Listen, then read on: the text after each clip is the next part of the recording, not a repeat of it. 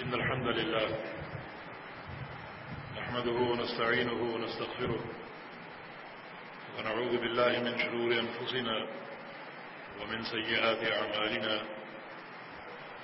من يهده الله فلا مضل له ومن يضلل فلا هادي له وأشهد أن لا إله إلا الله وحده لا شريك له وأشهد أن محمدا عبده ورسوله أما بعد فإن خير الحديث كتاب الله وخير الهدي هدي محمد صلى الله تعالى عليه وسلم وشر الأمور محدثاتها وكل محدثة بدعة وكل بدعة ضلالة وكل ضلالة في النار من يطع الله ورسوله فقد رشد واهتدى ومن يعص الله ورسوله فقد ضل وغوى اللهم صل على محمد وعلى آل محمد كما صليت على إبراهيم وعلى آل إبراهيم إنك حميد مجيد اللهم بارك على محمد وعلى آل محمد كما باركت على إبراهيم وعلى آل إبراهيم إنك حميد مجيد سبحانك لا علم لنا إلا ما علمتنا إنك أنت العليم الحكيم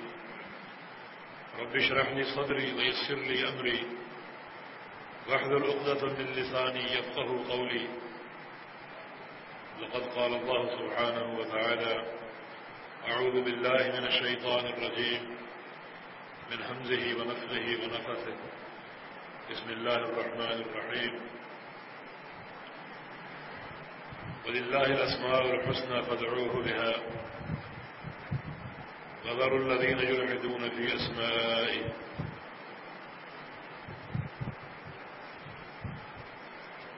اللہ رب العزت کے سارے نام اور صفات انتہائی اعلیٰ اور پیارے ہیں. اللہ رب العزت نے ان صفات کو اور ان افعال کو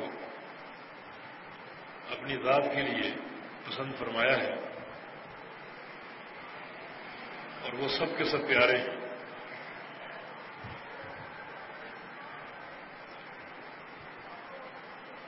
جو بات ہم عرض کر رہے تھے وہ یہ ہے کہ جب اللہ رب العزت کو اپنی صفات اور اپنے افعال انتہائی پسند ہیں اور سب کے سب اچھے اور پیارے ہیں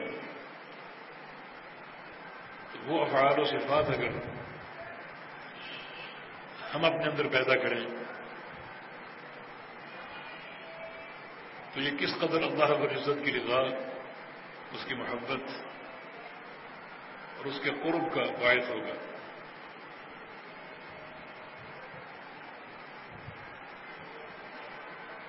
کچھ صفات ایسی ہیں جو اللہ کے لیے مخصوص ہیں جیسے کبریائی ہے، بڑائی ہے، تکبر ہے.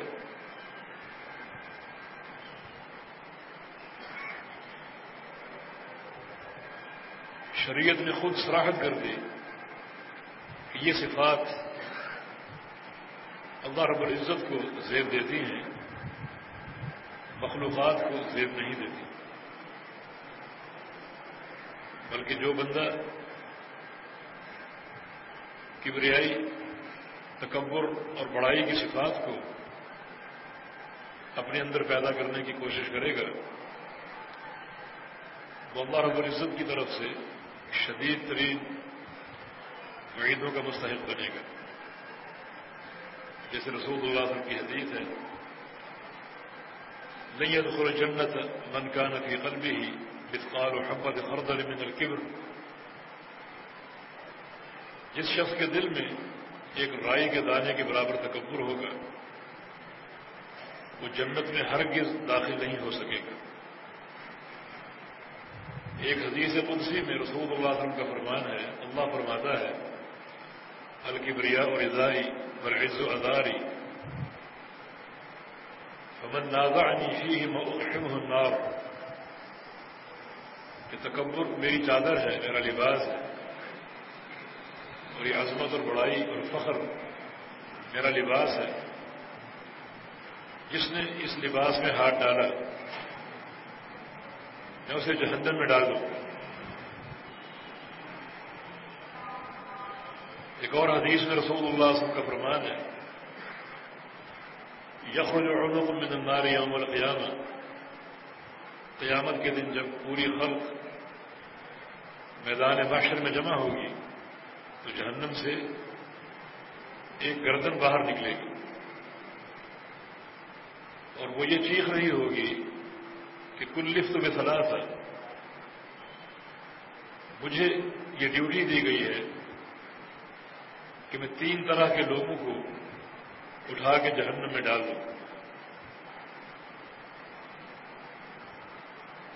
بكل من جعل مع الله الہا آخر، ایک تو وہ شخص جس نے اللہ رب العزت کے ساتھ کسی اور معبود کو پکارا، شرک کرنے والا، اور دوسرا وبكل جبار عنید، ہر وہ شخص جو زمین میں تکبر کیا کرتا تھا اور اکڑ کے چلتا تھا اور اپنی بڑائی کے ذہن میں مبتلا تھا، اسے بھی ابھی سے اٹھا کے جہنم میں ڈال دو۔ اور تیسرا وبالمصورین، مصورین کو، تصویریں بنانے والے یا بنوانے والے، فوٹو کھینچنے والے یا کھنچوانے والے، انہیں بھی ابھی سے جہنم میں ڈال دو۔ یہ وہ صفات ہیں کبریائی کی، عزت و فخر کی، تکبر کی، جو اللہ رب العزت کی زینت ہے، انسان کی زینت نہیں ہے۔ انسان کی زینت یہ ہے کہ ما تواضع احد للہ الا رفعہ اللہ، کہ جو بندہ تواضع اختیار کرے گا، جھک جائے گا، اللہ تعالیٰ اسے اونچا کر دے گا، رفعت عطا فرمائے گا۔ اقرب ما یکون العبد من ربہ وہو ساجد، انسان اپنے پروردگار کے سب سے زیادہ قریب اس وقت ہوتا ہے جب سجدے میں گرا ہو، جب اس کی پیشانی اور ناک، گھٹنے اور ہاتھ زمین سے ٹکے ہوئے ہوں، جو کہ تذلل کی آخری صورت ہے۔ حالانکہ یہ سب سے بڑی پستی ہے، لیکن یہ سب سے زیادہ اللہ کے قرب کا باعث ہے۔ رسول اللہ صلی اللہ علیہ وسلم کا فرمان ہے کہ اس موقع پر دعائیں کیا کرو، اس وقت کی دعائیں بڑی قبول ہوتی کہ ایک شخص اپنے خالق اور مالک کے سامنے سجدے میں گرا ہو اور دعائیں کر رہا ہو، قبول ہوتی۔ یہ صفات خالق کائنات کی زینت ہے۔ مصور ہونا اللہ کی صفت ہے، خالق ہونا اللہ کی صفت ہے، اس میں کوئی شریک نہیں ہے۔ اگر کوئی دوسرا انسان بت بناتا ہے یا مصور بننے کی کوشش کرتا ہے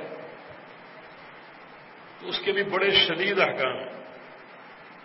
رسول اللہ صلی اللہ علیہ وسلم کا فرمان ہے کہ ان اشد الناس عذابا یوم القیامہ المصورون، قیامت کے دن سب سے سخت عذاب مصوروں کو ہوگا، ان لوگوں کو جن کو تصویر کھینچنے یا کھنچوانے کا شوق ہوتا ہے۔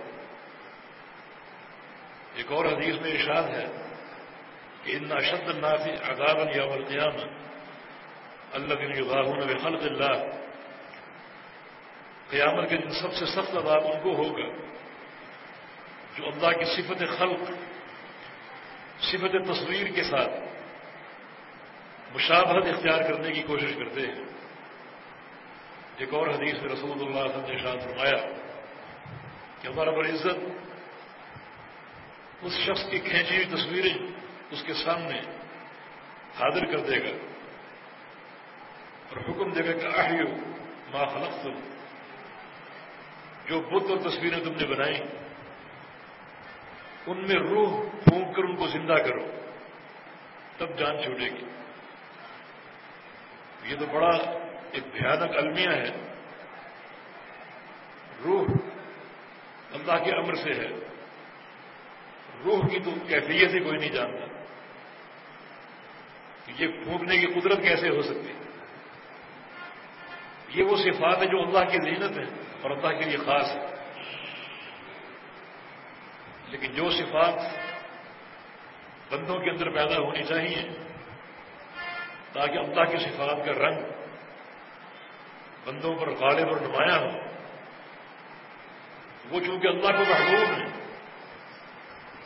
تو پھر ان صفات کا حامل بندہ بھی اللہ کو محبوب ہے۔ جیسے رسول اللہ صلی اللہ علیہ وسلم کا فرمان ہے، ان اللہ رفیق یحب الرفق، اللہ رفیق ہے اور رفق کو پسند کرتا ہے۔ رفیق کا معنی نرمی والا، نرم۔ جو بندہ اپنے اندر نرمی پیدا کرے گا تو یہ ایک رنگ ہے خالق اور مالک کی صفت کا۔ اللہ رب العزت رفیق ہے تو وہ رفق کو پسند کرتا ہے۔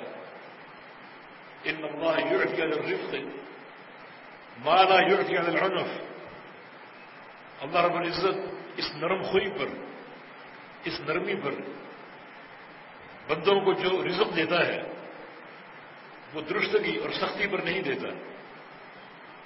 ایک بندہ بد اخلاق ہو، بد خلق ہو، بد طینت ہو تو یہ خصلت رزق کی برکت میں رکاوٹ بنتی ہے، اور ایک بندہ نرم خو ہو، نرم طبیعت ہو تو یہ خصلت رزق میں برکت کا باعث بنتی ہے۔ رسول اللہ صلی اللہ علیہ وسلم نے سید عائشہ سے فرمایا تھا کہ رفق اور نرمی جس چیز میں آ جائے اسے سجا دیتی ہے، اور عنف اور سختی جس چیز میں پیدا ہو جائے اسے بگاڑ دیتی ہے۔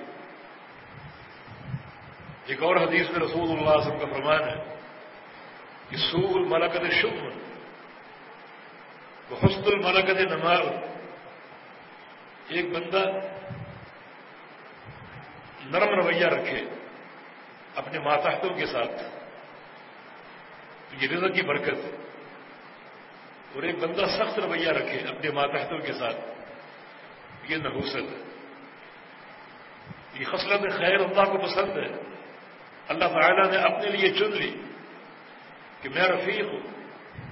جو بندہ اس رنگ کو اپنے اوپر قائم کرنے کی کوشش کرے گا وہ کتنا اللہ رب العزت کی طرف سے رحمت اور محبت اور قرب کا مستحق ہوگا۔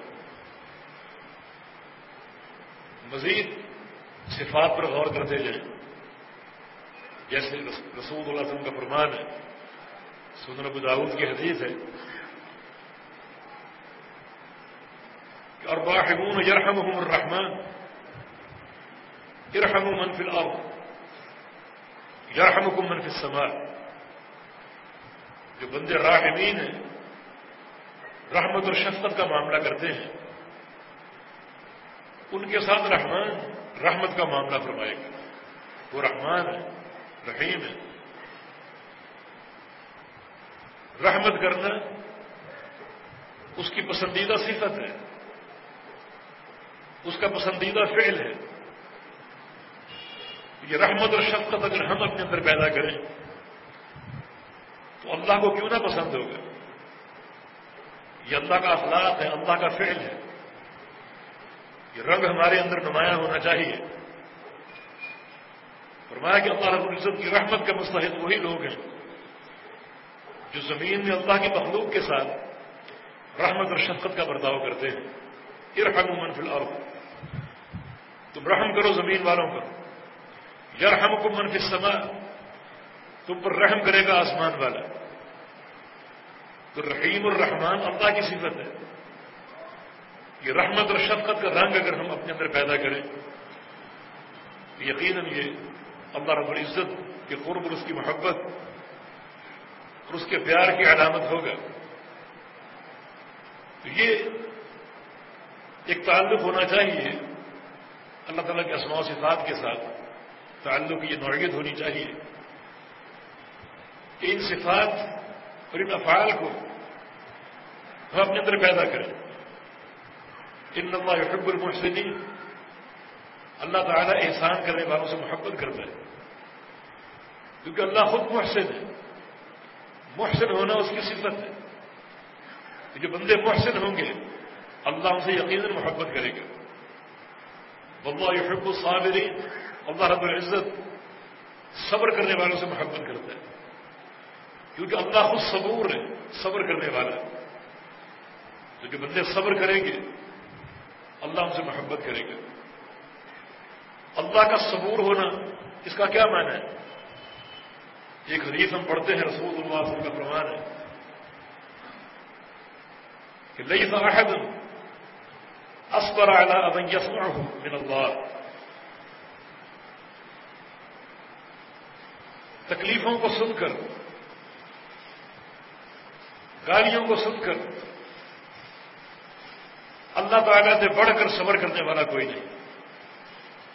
اللہ خالق اور مالک ہے، سب کو دیتا وہ ہے، اور یہ بندے غیر اللہ کو پکارتے ہیں، اللہ کا شریک مقرر کرتے ہیں، فرشتوں کو اللہ کی بیٹیاں قرار دیتے ہیں، اور اللہ یہ ساری باتیں سنتا ہے، اور وہ ذات قادر و مقتدر اگر چاہے تو ان کو بسم کر کے رکھ دے اور ملیا میٹ کر دے، اور اللہ رب العزت انہیں عافیت بھی دیتا ہے، رزق بھی دیتا ہے، اور ان کو مالا مال بھی کر دیتا ہے۔ یہ اللہ کا صبر کرنا، یہ صفت ہمارے اندر پیدا ہو جائے، ہم بھی صبر کے پہلو اور اس کے دامن کو تھامے رکھیں۔ یقیناً یہ بڑا مشکل کام ہے۔ وَلَمَنْ صَبَرَ وَغَفَرَ إِنَّ ذَلِكَ لَمِنْ عَزْمِ الْأُمُورِ، جو لوگ صبر کرتے ہیں اور لوگوں کی لغزشوں اور زیادتیوں کو معاف کر دیتے ہیں، یقیناً یہ انبیاء کے خلق میں سے ہے۔ یہ کام تو اولو العزم انبیاء ہی کرتے ہیں، قوموں کی باتوں پر صبر کرنا۔ جیسے رسول اللہ علیہ وسلم جب طائف کے میدان میں کھڑے ہو کر لوگوں کو دعوت دے رہے ہیں اور لوگوں نے بہت پتھر مارے، حتیٰ کہ آپ کے کپڑے خون سے رنگین ہو گئے اور آپ بے ہوش ہو کر گر گئے، اتنا خون بہا۔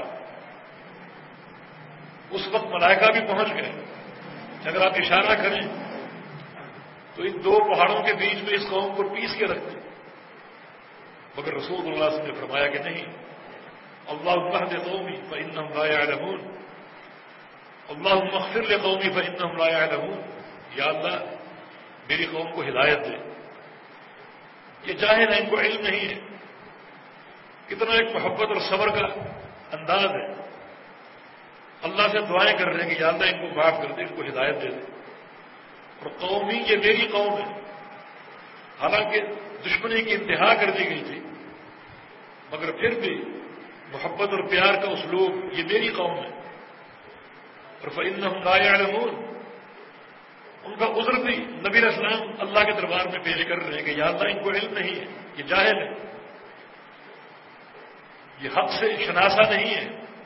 ان کا عذر بھی خود اپنی طرف سے اللہ کے دربار میں پیش کر رہے ہیں۔ یہ صبر اور عفو کی انتہا ہے۔ تو اللہ سے بڑھ کر صبر کرنے والا کوئی نہیں۔ اگر یہ خلق ہم بھی اپنا لیں، لوگ باتیں کرتے ہیں، غیبتیں کرتے ہیں، الزام تراشیاں کرتے ہیں اور گالی گلوچ سے نوازتے ہیں، تانا زنی کرتے ہیں، اللہ رب العزت کے اس اخلاق کریمہ کو سامنے رکھتے ہوئے ہم بھی صبر کے پہلو کو اپنا لیں تو یقیناً یہ اللہ کی محبت کی علامت ہوگی، اللہ کے قرب کی علامت ہوگی۔ سیدہ عائشہ صدیقہ رضی اللہ عنہا نے نبی علیہ السلام سے پوچھا، یا رسول اللہ صلی اللہ علیہ وسلم اگر میں شب قدر پا لوں تو اللہ سے کیا مانگوں؟ فرمایا کہ یہ دعا پڑھنا، اللہم انک عفو تحب العفو فاعف عنی، کہ یا اللہ تو عفو ہے، معاف کرنے والا، اور تجھے معاف کرنا بڑا پسند ہے، مجھے معاف کر دے۔ ان عفو ہونا اللہ کی صفت ہے، معاف کرنا اللہ کا فعل ہے۔ اگر ہم بھی اس صفت کو اپنا لیں، عفو اور درگزر اور معافی اپنا شعار بنا لیں جو اللہ کو پسند ہے، تو اس کے دو فائدے، ایک یہ اللہ رب العزت کی اخلاق کریمہ میں سے ہے، اللہ کے خلق کا ہم پر رنگ ہوگا جو اللہ کے قرب اور اس کی محبت کی نشانی ہے، اور دوسرا اللہ ہمیں معاف کرے گا۔ جب یہ بندہ میرے بندوں کو معاف کرتا ہے تو میں اسے کیوں نہ معاف کروں۔ وہ حدیث آپ نے بار بار سن رکھی ہے، ایک شخص قیامت کے دن اللہ کے دربار میں پیش ہوگا، اللہ کی عدالت میں کھڑا ہوگا اور دائیں بائیں جھانک رہا ہے، کلاش ہے نیکیوں سے، انتہائی فقر اور مسکینی ہے۔ اللہ پوچھے گا میرے بندے، میں تیرا خالق اور مالک اور رازق ہوں، بتا آج کے دن کے لیے کیا نیکیاں ہیں تیرے پاس، کیا ذخیرہ حسنات لے کر آیا ہے؟ کہے گا یا اللہ کچھ بھی نہیں، بالکل تہی دست ہوں، تہی دامن، اور خالی ہاتھ ہوں، کوئی نیکی نہیں کر سکا۔ ہاں ایک مجھے اپنا عمل یاد آ رہا ہے، ایک نیکی یاد آ رہی ہے کہ کنت اتجاوز عن المعسر وانذر الموسر، کہ میں دنیا میں کاروبار کرتا تھا، لین دین کرتا تھا، اور لین دین میں بعض اوقات ایک پارٹی مفلس ہو جاتی تو میں اس کا سارا قرضہ اور سارا لین دین معاف کر دیتا تھا، اور کوئی اگر مفلس نہیں ہے، مالدار ہے لیکن وقتی طور پر رقم کا انتظام نہیں ہے، تو میں اس کو ڈھیل دے دیا کرتا تھا۔ بس یہ مجھے اپنا کام ایک یاد ہے، یہ صفت مجھے اپنی یاد ہے۔ اللہ پاک فرمائے گا میرے فرشتوں، یہ تو میرے والا کام کرتا رہا، معاف کرنا میری صفت ہے، ڈھیل دینا میری صفت ہے، مہلت دینا میری صفت ہے، میرے اس بندے کو معاف کر دو۔ تو اللہ رب العزت کے اخلاق کا رنگ یقیناً اگر ہم پر قائم ہوگا تو اس کی یہ محبت اور قرب کی نشانی ہے۔ تو اس طرح احادیث پڑھتے ہیں، قرآن پڑھتے ہیں، اللہ رب العزت کی افعال مبارک اور صفات مبارکہ ہمارے سامنے آتی جائیں گی۔ ایک حدیث میں رسول اللہ صلی اللہ علیہ وسلم کا فرمان ہے، ان اللہ حی ستیر، اللہ با حیا ہے اور پردہ ڈالنے والا ہے۔ یہ دونوں خالق اور مالک کی صفات ہیں، وہ پردہ ڈالتا ہے، عیوب پر، نقائص پر، گناہوں پر پردہ ڈال دیتا ہے۔ تو اس پردے کا زیادہ مستحق کون ہے؟ وہ بندہ جو اپنے بھائیوں کے گناہوں پر پردہ ڈال دے، ان کے عیبوں پر پردہ ڈال دے، اسے اس کے نقائص کا علم ہو لیکن وہ پردہ ڈال دے، تو یقیناً وہ اللہ رب العزت کے اس فعل کا مستحق ہوگا۔ اس کی دلیل صحیح مسلم کی حدیث ہے، رسول اللہ صلی اللہ علیہ وسلم کا فرمان ہے، من ستر علی اخیہ ستر اللہ علیہ یوم القیامہ، جو اپنے کسی بھائی کے عیب پر پردہ ڈال دے گا، اللہ قیامت کے دن اس کے گناہوں پر پردہ ڈال دے گا۔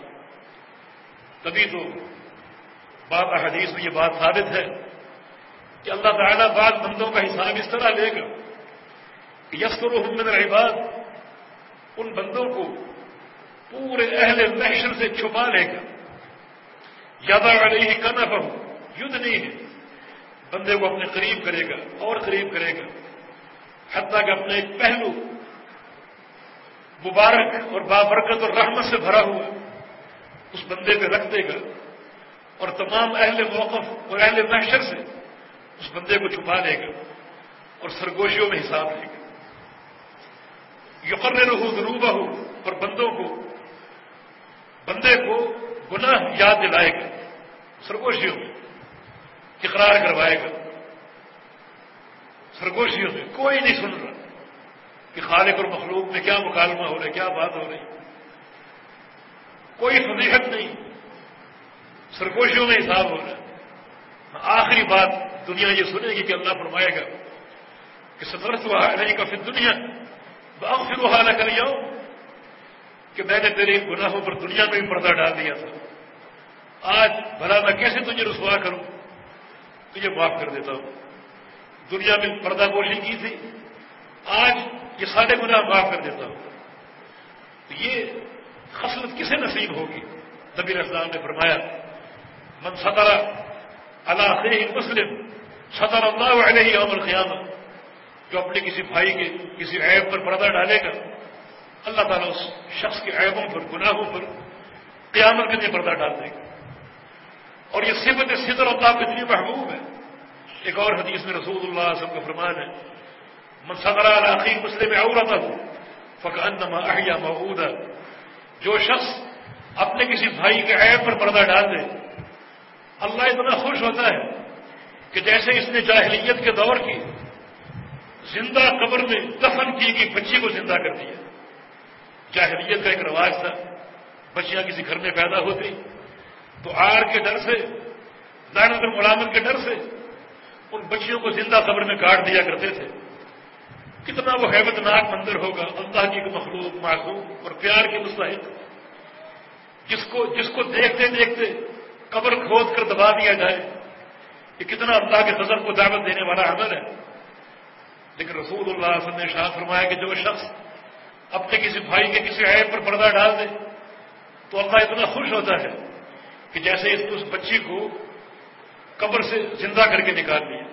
اس قدر اللہ راضی اور خوش ہوتا ہے. یہ صفت ستر اللہ رب العزت کی کہ اللہ تعالیٰ ستیر ہے گناہوں پر پردہ ڈالنے والا. تبھی تو نبی اسلام کی حدیث صحیح مسلم میں کل امتی واحدن الا المجاہرین. میری پوری امت معافی کی مستحق ہے. پوری امت معافی کی مستحق ہے سوائے مجاہرین کے. مجاہرین کون ہیں؟ مجاہرین بہت سے لوگ ہیں.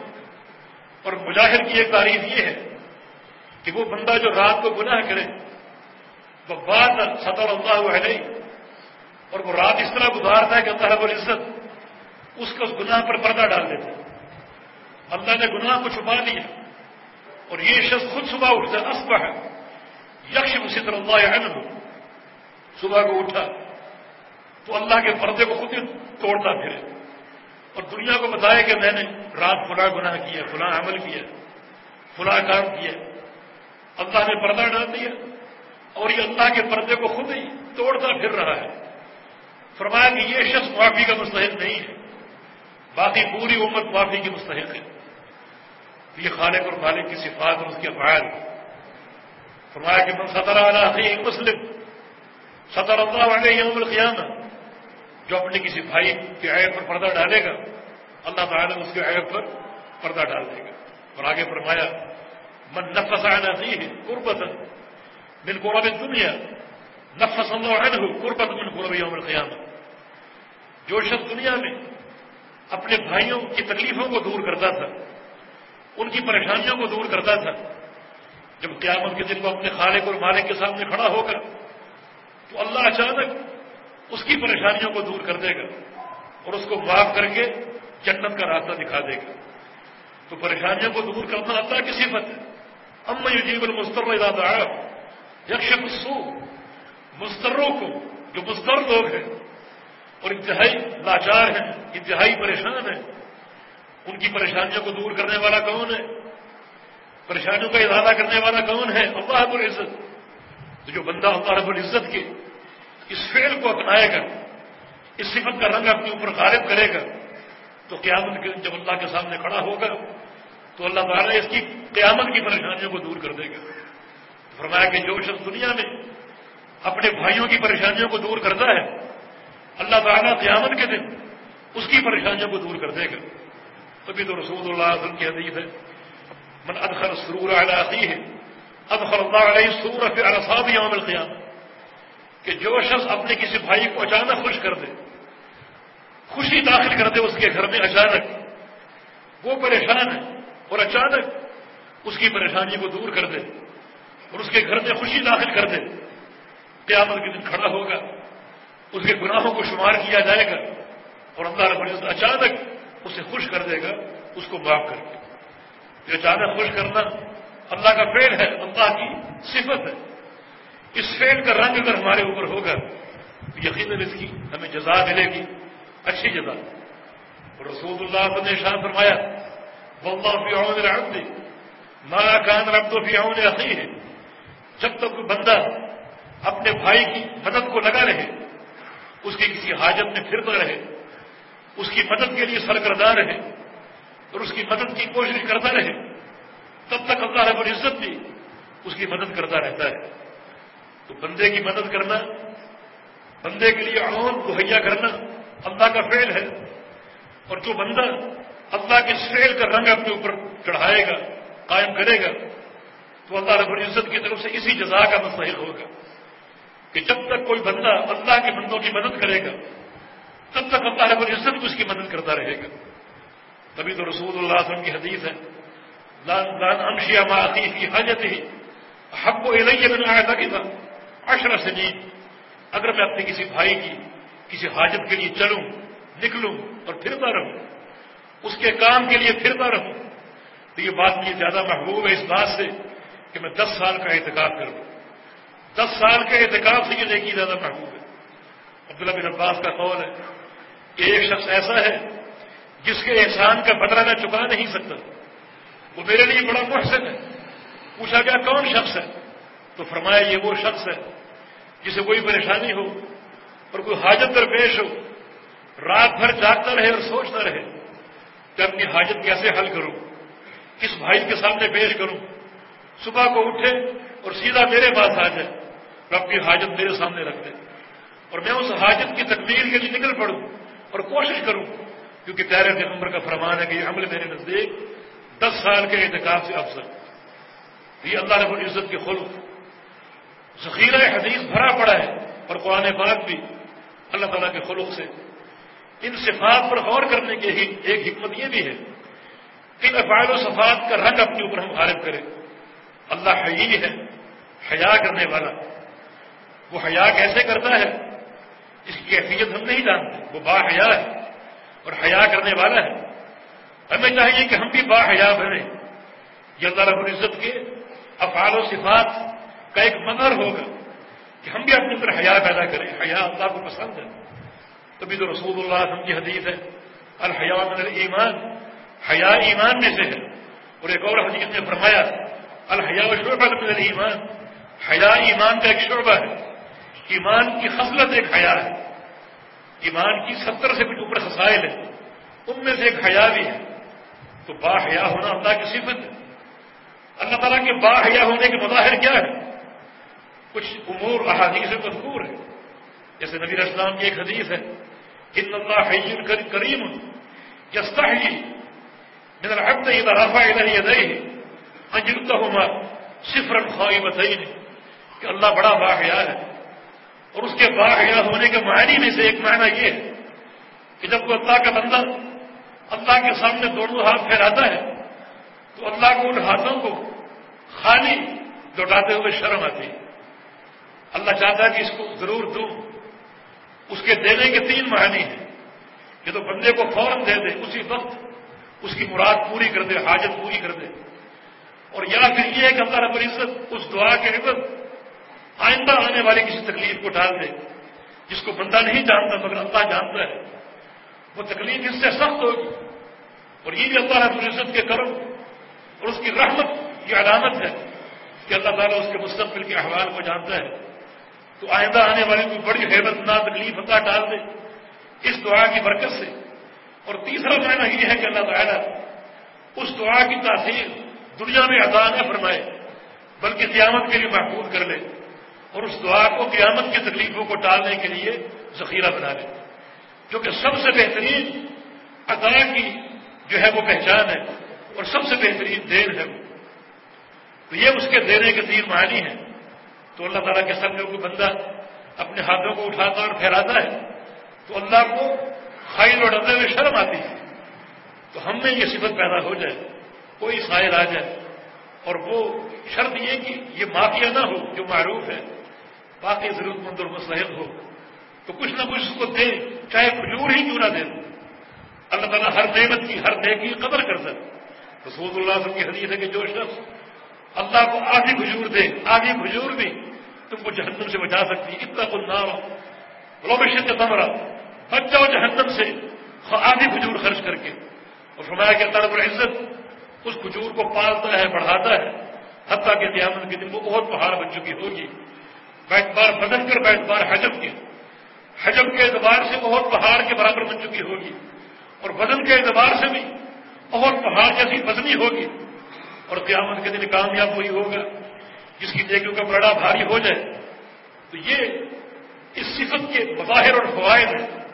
تو اللہ تعالیٰ کے حیا کے معنی میں ایک معنی یہ بھی ہے کہ اللہ تعالیٰ کسی بندے کو خالی ہاتھ نہیں لوٹاتا، ہم بھی یہ صفت اپنے اندر پیدا کر لیں اور جو استطاعت ہو کو ضرور دیں تاکہ یہ صفت ہمارے اندر پیدا ہو جائے۔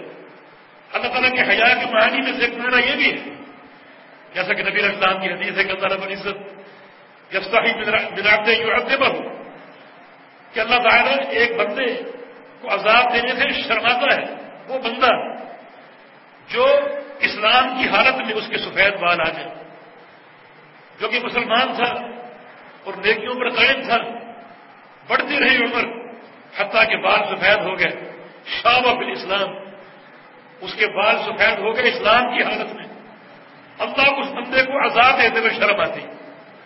یہ سفید بال، یہ حیا کی متقاضی، ہم بھی ان لوگوں کی تعظیم کریں، ان سے حیا جو ہے وہ قائم رکھیں جن کے بال سفید ہوں۔ یہ اللہ رب العزت کی افعال اور صفات میں سے ایک صفت، تبھی تو ملائکہ یہ ایک صفت حیا کرنا ہے۔ رسول اللہ صلی اللہ علیہ وسلم نے عثمان غنی رضی اللہ عنہ کے بارے میں فرمایا تھا، الا استحی منہ من یستحی من الملائکہ، میں اس شخص کی حیا کا احترام کیوں نہ کروں جس شخص کی حیا کا احترام اللہ کے فرشتے بھی کرتے ہیں، میں اس شخص سے حیا کیوں نہ کروں جس شخص سے اللہ کے فرشتے بھی حیا کرتے ہیں۔ یقیناً یہ حیا بہترین مناقب میں سے ہے، اللہ کے صفات اور افعال میں سے ہے۔ حیا کے 4 مفاہیم ایک حدیث میں بیان ہوئے ہیں، 4 مظاہر حیا کے، تھوڑی سی تفصیلی بات ہے، انشاءاللہ آئندہ جو میں اس کو بیان کر دیں گے کہ حق حیا کیا ہے۔ نبی علیہ السلام نے 4 باتیں بیان فرمائی کہ ایک بندہ حق حیا پر کیسے قائم ہو سکتا ہے۔ جو حیا نہیں کرتا اس کے بارے میں بڑی وعید ہے، اذا لم تستحی فاصنع ما شئت، اگر تم میں حیا نہیں جو چاہے کرتے پھرو، جب تم نے حیا کے دامن کو تار تار کر دیا تو پھر جو چاہے کرو۔ اتنی بڑی وعید ہے، یہ ایک بڑی ڈانٹ ہے، ایک تنبیہ کا انداز ہے۔ تو با حیا کون ہے اور حق حیا ادا کرنے والا کون ہے، انجام دینے والا کون ہے؟ اس کے لیے 4 امور حدیثوں میں بیان ہوئے ہیں، انشاءاللہ وہ پیش کریں گے۔ اللہ رب العزت ہمیں عافیت دے، اللہ تعالی ہمیں توحید و اسماء و صفات سے ایسا ہی تعلق قائم کرنے کی توفیق دے کہ اللہ رب العزت کے جو افعال حسنہ ہیں سارے حسنہ ہیں، سارے اچھے اور پیارے ہیں، تو یہ رنگ ہم پر قائم ہو جائے اور یہ اللہ رب العزت کی قرب، اس کی محبت اور رحمت اور شفقت کا باعث ہو جائے۔ اقول قولی ھذا واستغفر اللہ لی ولکم وآخر دعوانا الحمد للہ رب العالمین۔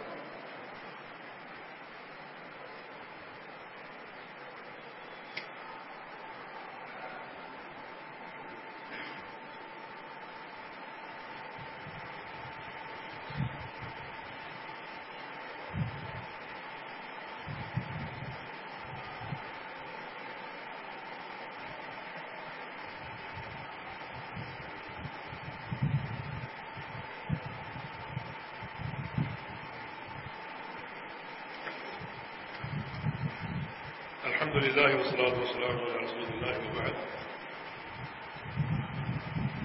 ان ساتھیوں نے دعا کی اپیل کی ہے، اللہ تعالیٰ ان سب مریضوں کو، پریشان حال ساتھیوں کو عافیت عطا فرمائے، اللہ مجھے تمام بیماروں کو صحت کامل عاجلہ عطا فرما دے، جو بھی ساتھی پریشان حال ہیں اللہ تعالیٰ ان کی پریشانی کو دور فرما دے۔ آج کا اعلان کراچی کے ادارے کے لیے ہے، ادارہ اسلامک ایجوکیشنل دلبناد کے نام سے ہے، اور یہ ادارہ بچیوں کی تعلیم کا اہتمام کر رہا ہے۔ اس کے افتتاح میں مدعو تھے اور گئے تھے، درس بھی دیا تھا الحمدللہ۔ جو ساتھی اس ادارے کی دیکھ بھال پر معمور ہیں اور جنہوں نے یہ ادارہ قائم کیا ہے، بڑے بااعتماد ساتھی ہیں، عبد الحفیظ صاحب، اور بڑے مخلص ساتھی ہیں، اللہ تعالیٰ کو جزائے خیر عطا فرمائے۔ چونکہ یہ ادارہ اور ہر ادارہ تعاون کا متقاضی ہے، جو اسٹاف ہے، اساتذہ ہیں، ان کے وظائف وغیرہ اس لیے یہ ہمارے تعاون کے مستحق ہیں اور تعاون کرنا چاہیے. جہاں قرآن و حدیث کی تعلیم ہو وہاں ضرور ان کی حوصلہ افزائی ہو، ان کی کفالت ہو.